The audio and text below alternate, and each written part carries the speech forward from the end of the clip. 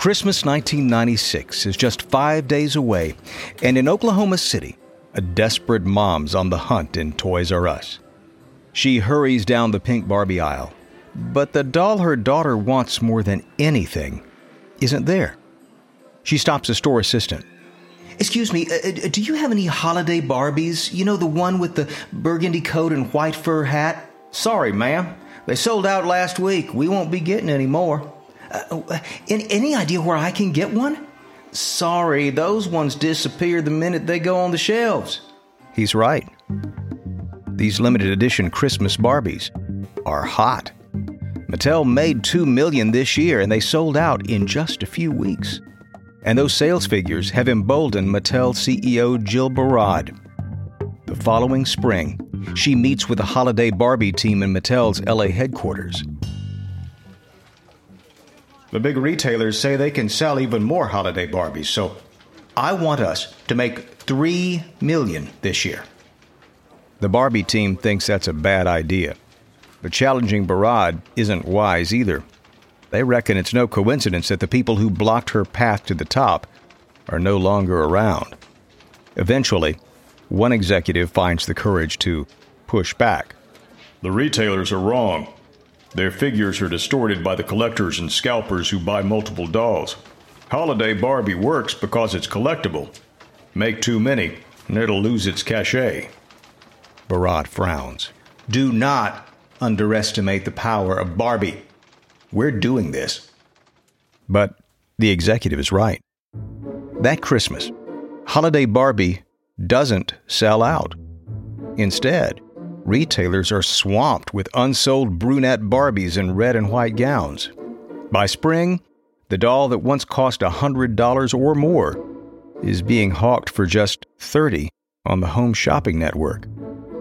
With their shelves still packed with leftover holiday Barbies, retailers not only cut back on ordering specialty Barbies, but on run-of-the-mill ones too.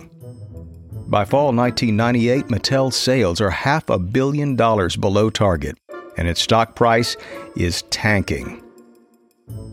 So, Barad pulls a rabbit out of the hat. To mollify upset investors, she announces that Mattel is joining the digital revolution by buying educational software giant The Learning Company for more than $3 billion. The Learning Company is a high-flying tech stock. In less than a decade, it's gone from operating out of a Toronto basement to software giant status. It's home to big-name computer games like Reader Rabbit, Myst, and the Oregon Trail. But in its rush to buy The Learning Company and regain Wall Street's favor, Mattel's not looked beyond the software giant's glossy exterior. And that oversight is going to cost Mattel and Barad dearly. Enjoy a powerful business upgrade with Dell Technologies' Black Friday and July event.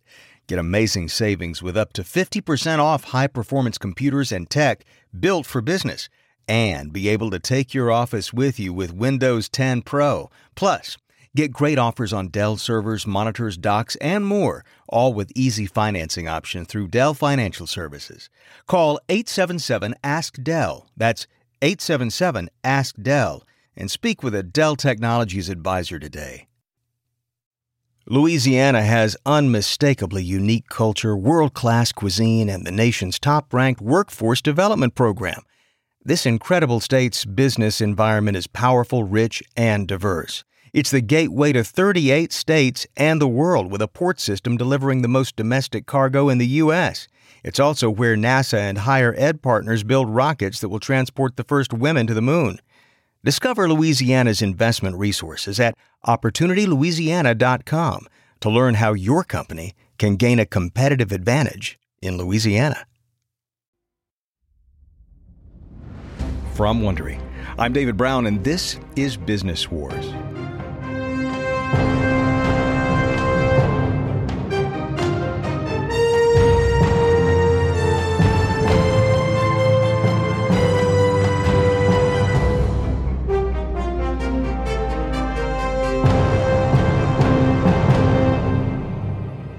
On our last episode, Hasbro narrowly escaped a hostile takeover by Mattel.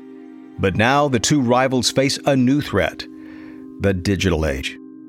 With kids switching from plastic playthings to screen-based entertainment, the titans of toys need new ways to capture kids' imaginations. Mattel thinks it's joined the tech fast track by buying the Learning Company.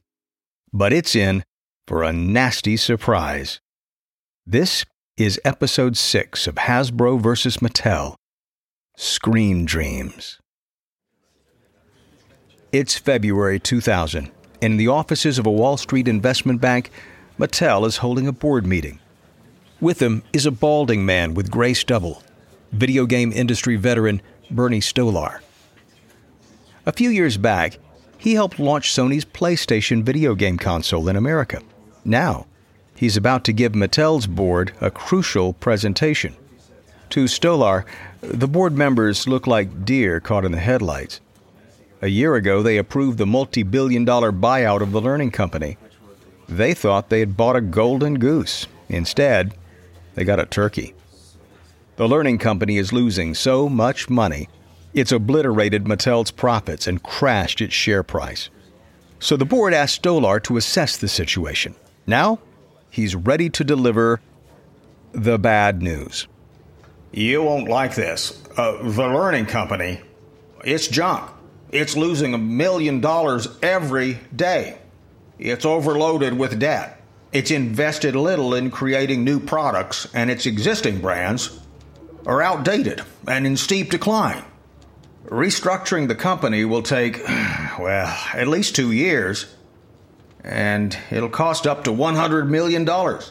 Stolar lets the news settle, and then continues. My advice, get rid of it. Give it away if you must. The board's hopes for a silver lining are shattered, and they also know someone must take the fall for this mess. All eyes in the room turn to Mattel CEO Jill Barad. She's one of just 4 female Fortune 500 CEOs. She was instrumental in making Barbie a billion-dollar-a-year toy. But there's no saving her now. Barad knows it too. After striking a $50 million severance package, she resigns. A few months later, Mattel hands the Learning Company to a venture capital group for next to nothing. But Mattel's rocky start to the new century is far from over. It's August 2000, and in Mattel's parking lot, Barbie clothes designer Carter Bryant is on edge. He scans the cars and sees the woman he's looking for. Her name is Veronica Marlowe, and she used to work with him at Mattel, but now she's an independent consultant. After spotting her sitting in her car, he makes sure no one's around, knocks on the window, and gets into the passenger seat. Hi, Veronica. Sorry to make you meet me here. Are you okay? You seem worried. What is this all about? You remember my leave of absence a while back? Sure. Well, I stayed with my parents in Missouri, and when I was there, I saw these really cool-looking high school girls walking down the street. I was inspired by them, and so I did sketches of a doll line based on them. I brought them to show you. And if you like them, well, can you help me find someone to buy the rights? Okay, but why come to me? Why not show Mattel? You know what they're like. They just want the same old, safe, pretty Barbie dresses. I don't trust them to do my ideas justice. Bryant hands his sketchbook to Marlowe. Inside are drawings of sassy, multi-ethnic teen dolls with rainbow-colored hair, edgy clothes, and a strong girl power vibe. Above them are the words, "Meet the Brats." That's Brats spelled with a Z for extra street cred. Wow, they are cool. I like the large heads. Reminds me of anime, which is definitely on trend. I'll show them around, see who bites. A few days later, Marlowe calls Bryant. She's arranged a meeting with Isaac Larian, the Iranian co-founder of MGA Entertainment.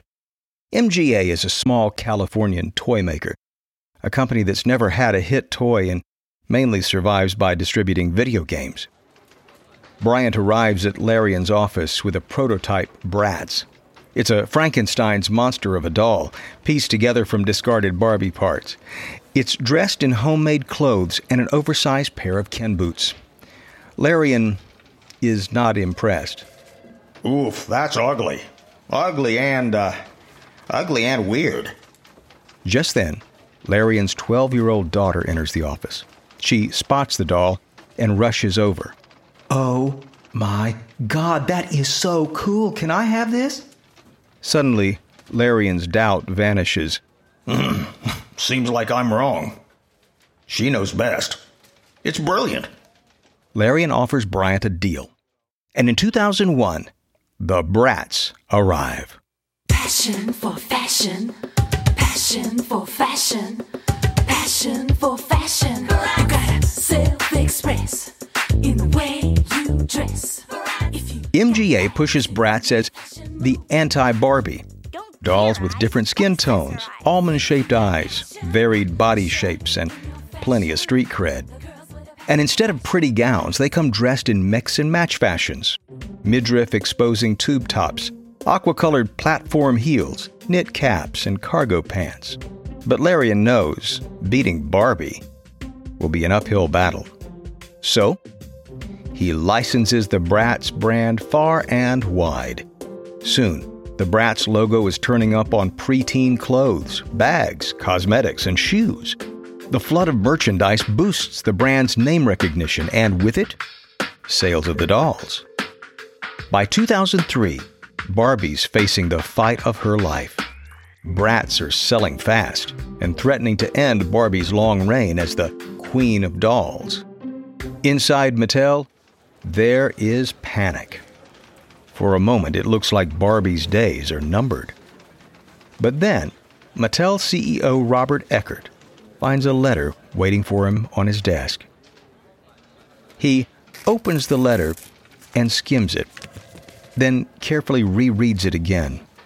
He's shocked. The anonymous letter identifies former Mattel designer Carter Bryant as the creator of Bratz.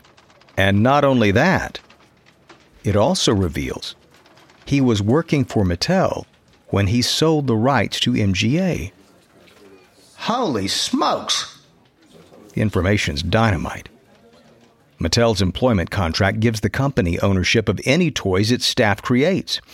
And that means Mattel, not MGA, should own Bratz. Eckert smiles. Mattel might not be able to stop Bratz in the marketplace. But now, it has what it needs to sue them out of existence. While Mattel battles Bratz, Hasbro is facing an altogether different challenge. In recent years, the Rhode Island company is focused on making toys based on movies. It's a successful strategy. But as a result, Hasbro's neglected its own toy brands, and now they badly need attention. The action figure line Transformers is typical. It used to earn Hasbro hundreds of millions of dollars a year. Now, Transformers barely makes $30 million. It's the same story with G.I. Joe and My Little Pony. Hasbro toy chief Brian Goldner wants to change that. He's developing a plan part inspired by the movie Toy Story. When that film came out, it gave Mr. Potato Head a major sales boost. So, why not replicate that success by creating movies about other Hasbro toys? But for that plan to work, he needs to get Hollywood on board. Goldner calls movie producer Lorenzo di Bonaventura to float the idea. I heard that you want to do a film about military technology. Yeah, that's true. Great. Well, how about you make it a G.I. Joe movie? Yeah, not grabbing me. No studio will want to make a feature-length toy commercial. I get that, but that's not what I'm after. I'll give you whatever creative latitude you need to make a great movie using our brand. After a few more conversations, Di Bonaventura bites. He teams up with fellow producer Don Murphy. Together, they prepare a pitch, hoping to persuade a major Hollywood studio to bankroll the movie. The project gets off to a strong start. Within a few months, they've got a draft script and interest from Sony's movie studio. But then comes a curveball. The United States invades Iraq. With disturbing images of war appearing on TV screens, the pair's excitement about G.I. Joe is replaced by a definite sense of unease. Feeling the time's no longer right for a war movie based on a toy, Murphy calls Hasbro's film licensing chief to break the news. We're parking the G.I. Joe movie because of Iraq. We can revisit it another time, maybe. Okay, well, what else could we use for a movie?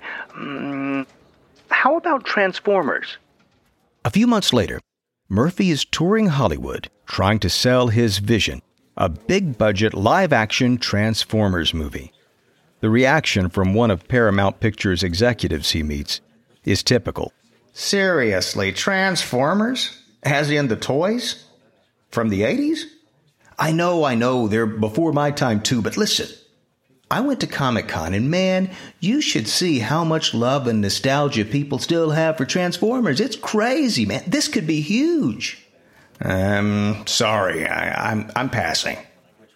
The pitches to the studios go nowhere. No one will touch Transformers. But then, Murphy gets a call. It's Paramount. We've changed our minds. We want Transformers. Oh, that's great. But what's changed? Some of our younger executives who grew up with Transformers heard I rejected Transformers and took me to task. I guess you were right. That generation still loves the brand. Paramount isn't the only studio to change its mind. Soon there's a Hollywood bidding war as studios jostle to bring Transformers to the big screen. Eventually, Paramount and DreamWorks get the deal, and in July 2007, the first Transformers movie arrives. My name is Optimus Prime. We are autonomous robotic organisms from the planet Cybertron. But you can call us Autobots for short. Autobots. The film is an explosive, globe-trotting CGI extravaganza. The movie features bulked-up robots the size of buildings who get into spectacular fights and can morph into muscle cars for high-octane car chases. In its opening weekend, movie theaters are packed with nostalgic dads introducing their sons to the toy of their youth.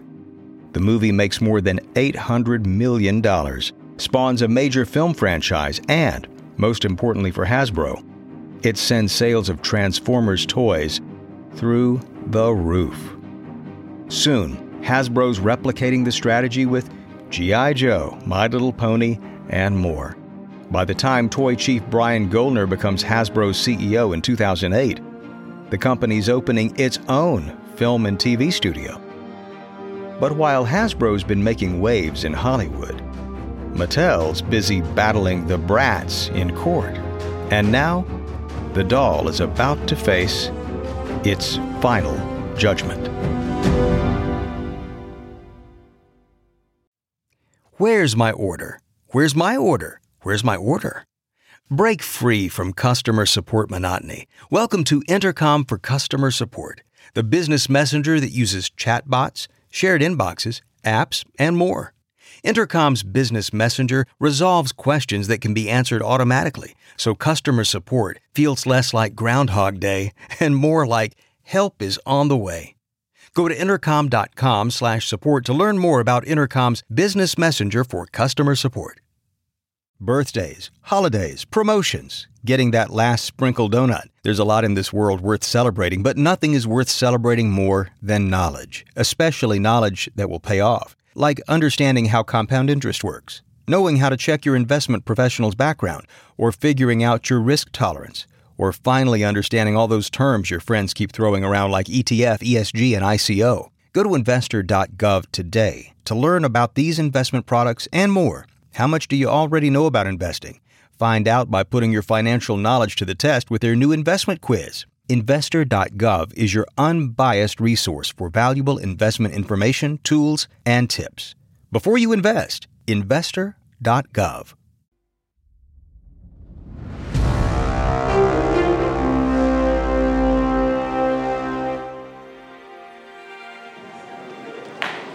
It's April 21st, 2011, and in a California courtroom, the jury is ready to give its verdict.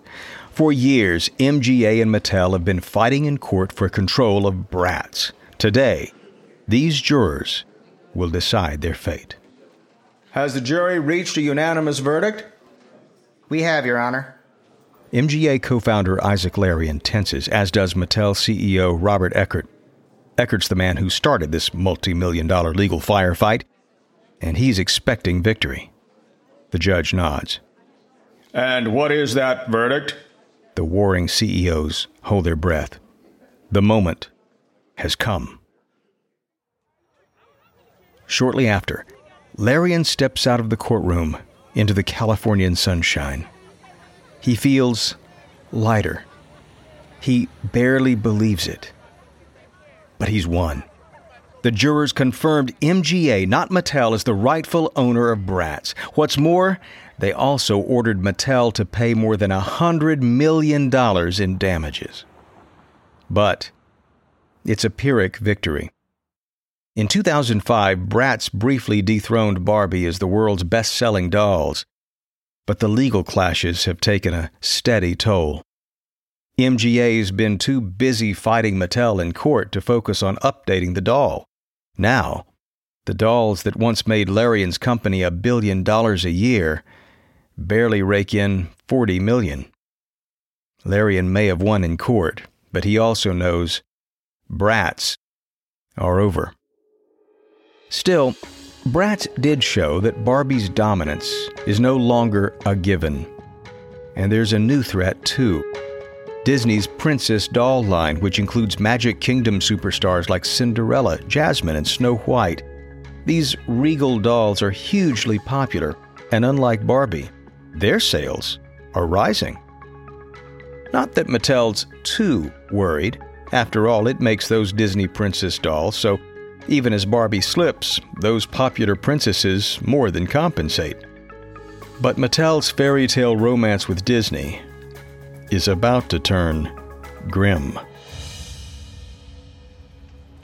It's 2013, and a group of Disney executives is visiting Hasbro in Pawtucket, Rhode Island. Hasbro makes Star Wars toys for Disney, and the team from the Magic Kingdom wants to know how kids feel about the franchise. A Hasbro researcher talks the Disney team through the toy maker's latest findings. What's really clear to us is that Star Wars resonates with kids today because dads love the brand. They pass that love on to their children. Same thing happens with sports teams. When the researcher finishes his talk, a Disney executive wants to know something else. I know today's all about boys and Star Wars, but what's your research telling you about girls? Okay, one standout is that girls are not as into clothes as they once were. Our research suggests girls prefer brands about friendship and kindness.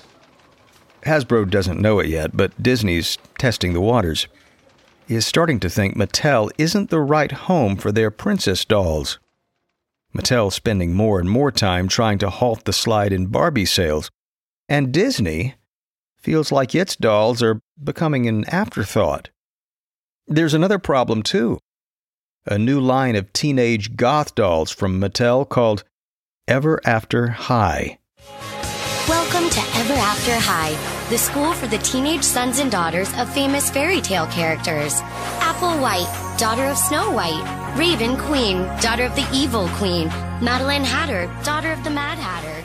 Mattel's Ever After High dolls might be goths who wear thick black eyeliner, but when Disney looks at them, it sees fairy tale princesses.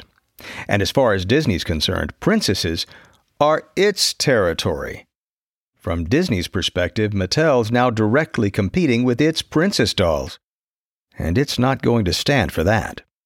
So now, the Magic Kingdom's hoping Hasbro might prove a more hospitable castle for its princesses.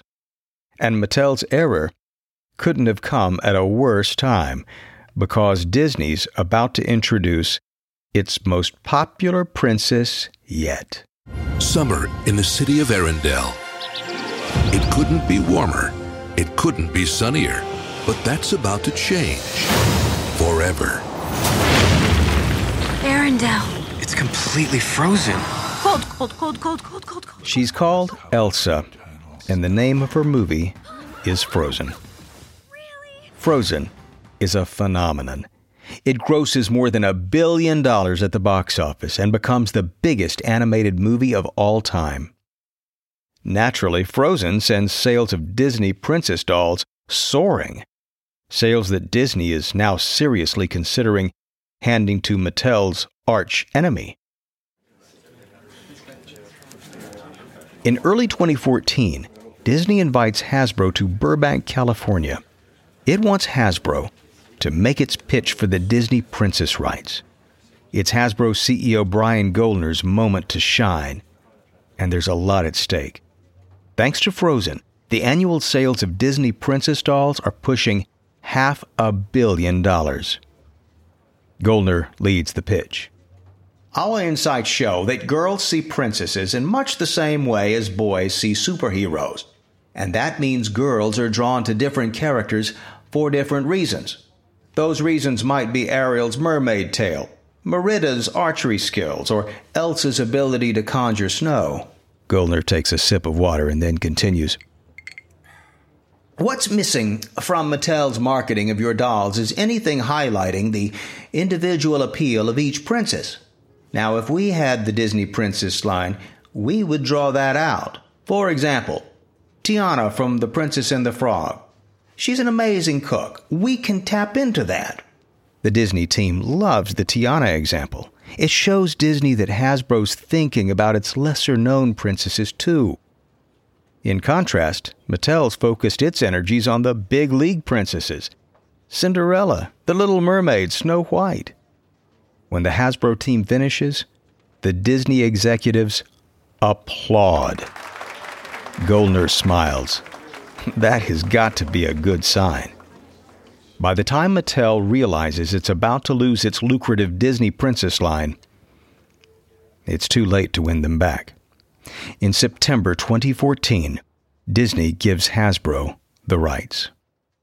Now, Mattel desperately needs Barbie to make a comeback, so it opts for radical action. For decades, Barbie's been criticized for her impossibly small waist, distractingly long legs, and well-endowed breasts. Critics say these proportions give little girls an unrealistic idea of what a woman's body should look like. Now, Mattel's addressing those complaints head-on. In January 2016, as the first Hasbro Disney Princess dolls reach shores, Mattel unveils the biggest change in Barbie's 57-year history. For generations, Barbie dolls have presented an image of perfect beauty, and for many, that's exactly the problem. But now, as NBC's Erica Hill tells us, Barbie is getting a whole new look. Mattel's new Barbies embrace diversity. Barbies with new facial structures, new skin tones, new hair textures, and a choice of 4 body shapes: original, petite, curvy, and tall. Mattel's decision to finally get with the times and embrace a more inclusive vision of beauty with Barbie generates tons of positive publicity. It makes the TV news, the front cover of Time magazine, and even gets a thumbs up from Ellen DeGeneres. But the positive welcome doesn't result in the brand resurrection Mattel hoped for. Barbie sales do increase, but by 2017, it's clear that sales bump is nowhere near big enough to make up for losing the Disney princesses. Later that year, Hasbro replaces Mattel as America's biggest toy maker for the first time in more than 20 years. But as their 70-year conflict shows, it's never wise to count Mattel out. Mattel survived accounting scandals, the video game implosion of the 80s, and the toxic acquisition of the Learning Company. It's made comebacks before, and Hasbro knows it. But what their battle does show is that even in toys, the most faddish industry of all, strong brands endure so long as they adapt. With moves like Barbie's constant reinventions to Transformers movie-backed revival, Mattel and Hasbro have blown apart the old idea that toys are a here-today, gone-tomorrow business. Now, the only dead toys are those that failed to move with the times. And that, of course, means Hasbro and Mattel's next opportunity to get the jump on each other is always right around the corner.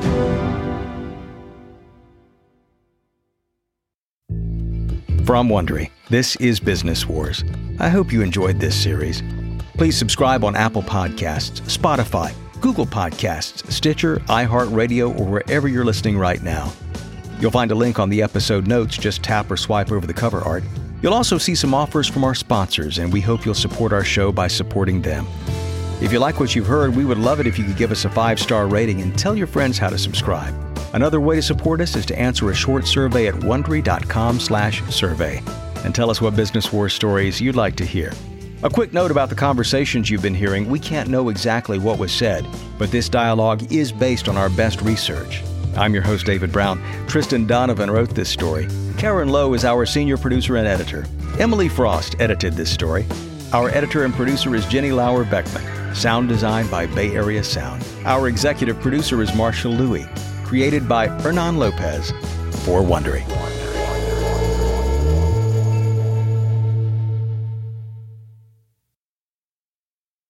Looking for the hottest takes and the spiciest celebrity gossip? Look no further. Welcome to Rich and Daily, the all-new podcast from Wondery that's going to bring you up to speed on all of Hollywood's most current secrets and scandals. Need to know what Harry and Meghan are up to? What's the latest in Britney's conservatorship hearing? We've got you covered. I'm Arisha Skidmore-Williams, and along with my bestie and fellow celeb news fanatic Brooke Sifrin, we're bringing you the latest entertainment gossip every Monday through Friday. Is that rumor you heard about Rihanna true? If it is, you better believe we'll have something to say about it. So if you want to be in the know about who's been seen with whom and who's in and who's out, join us on Rich and Daily, because we don't just listen to the rumor mill. We give you the celebrity facts as they happen. Listen to Rich and Daily on Amazon Music, or you can listen to episodes ad-free by joining Wondery Plus in the Wondery app. With Rich and Daily, feel the gossip. Wondery, feel the story.